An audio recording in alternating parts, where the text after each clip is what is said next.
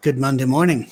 If you're looking at this little thing over here, that's the new microphone that we brought in several weeks ago. That some of you said our volume was too low, and I was even noticing that these massive air conditioners they have in this office, which was so graciously given to me, they can make a lot of noise and white noise. So we hope that you're hearing better. That said, whoever talked to you about the gates of hell?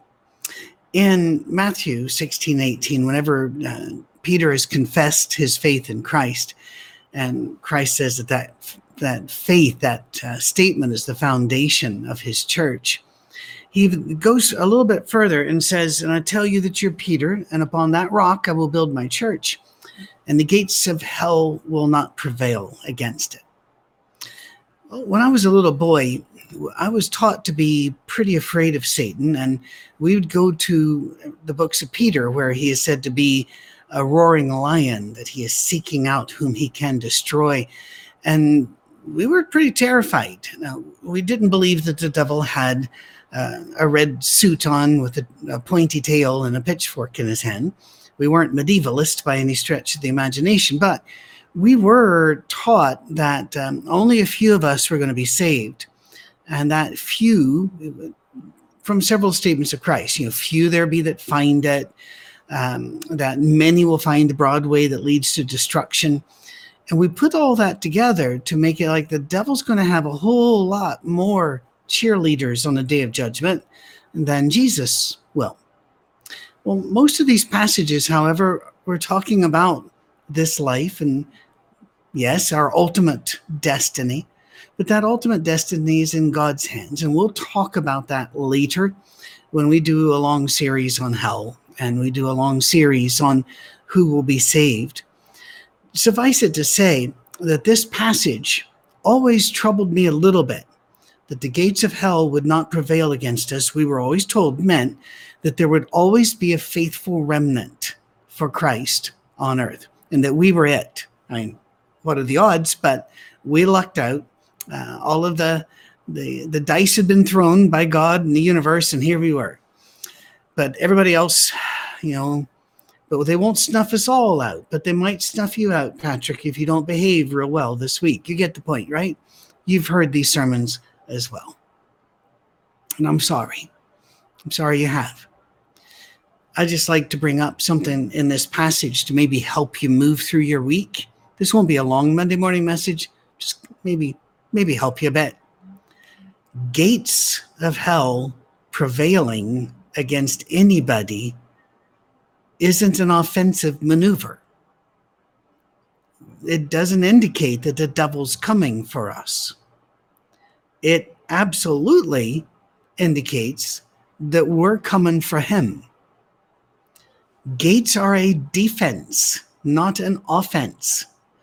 These gates that lock up hell and all that's in it will not stand, because Christ is going there to kick them down. Read it yourself. This is a hopeful, exciting thing, and also way more inclusive than God coming back to save this tiny little group that we happen to be a member of. Think about it as well, what he means when he says hell. Because the word there isn't hell, it's Hades. It means death. Now, death to the people in that time, Jew and Gentile, was a very well thought out concept. It had very many different flavors to it, but there was this emptiness, this loneliness, this wandering forever, hungry and aching for the life we had. There was not any hope in death. I'm not a big fan of Bart Ehrman's theology, but he wrote a book, The History of Heaven and Hell, and his especially his take on hell and his unfolding of the history of hell, some in scripture, but mainly outside it in pagan sources. It was very much worth reading, and I think that you would benefit from that as well if you're into that. But just be aware, Bart Ehrman used to be a believer, and then he stopped. He believes that he educated himself out of belief. So be aware, buyer beware. That said, hell and death was this big, awful, misty, out of focus horror show. And Jesus said, not anymore. Because I'm the Son of God. And I've got this. Those gates won't hold. That's a very different message than the one I got. How about you? As you go through your week this week, I want you to keep thinking about this. No matter what's coming at you, the reality is we are charging the devil.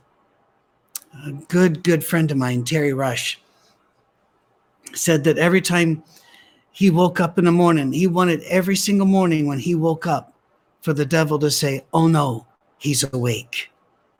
He wants to be that big a problem for the devil. Well, I'm not really sure how much the devil knows about us as individuals or how much he cares. I don't know how many demons there are and whether they care about us as individuals or whether they've got a squad coming for us. It doesn't really matter because they're going to lose. Their gates are getting kicked in. And if you've been following our study of 1 Corinthians, last Wednesday, 1 Corinthians chapter 15, we went at some length about how exactly Christ kicked those gates in.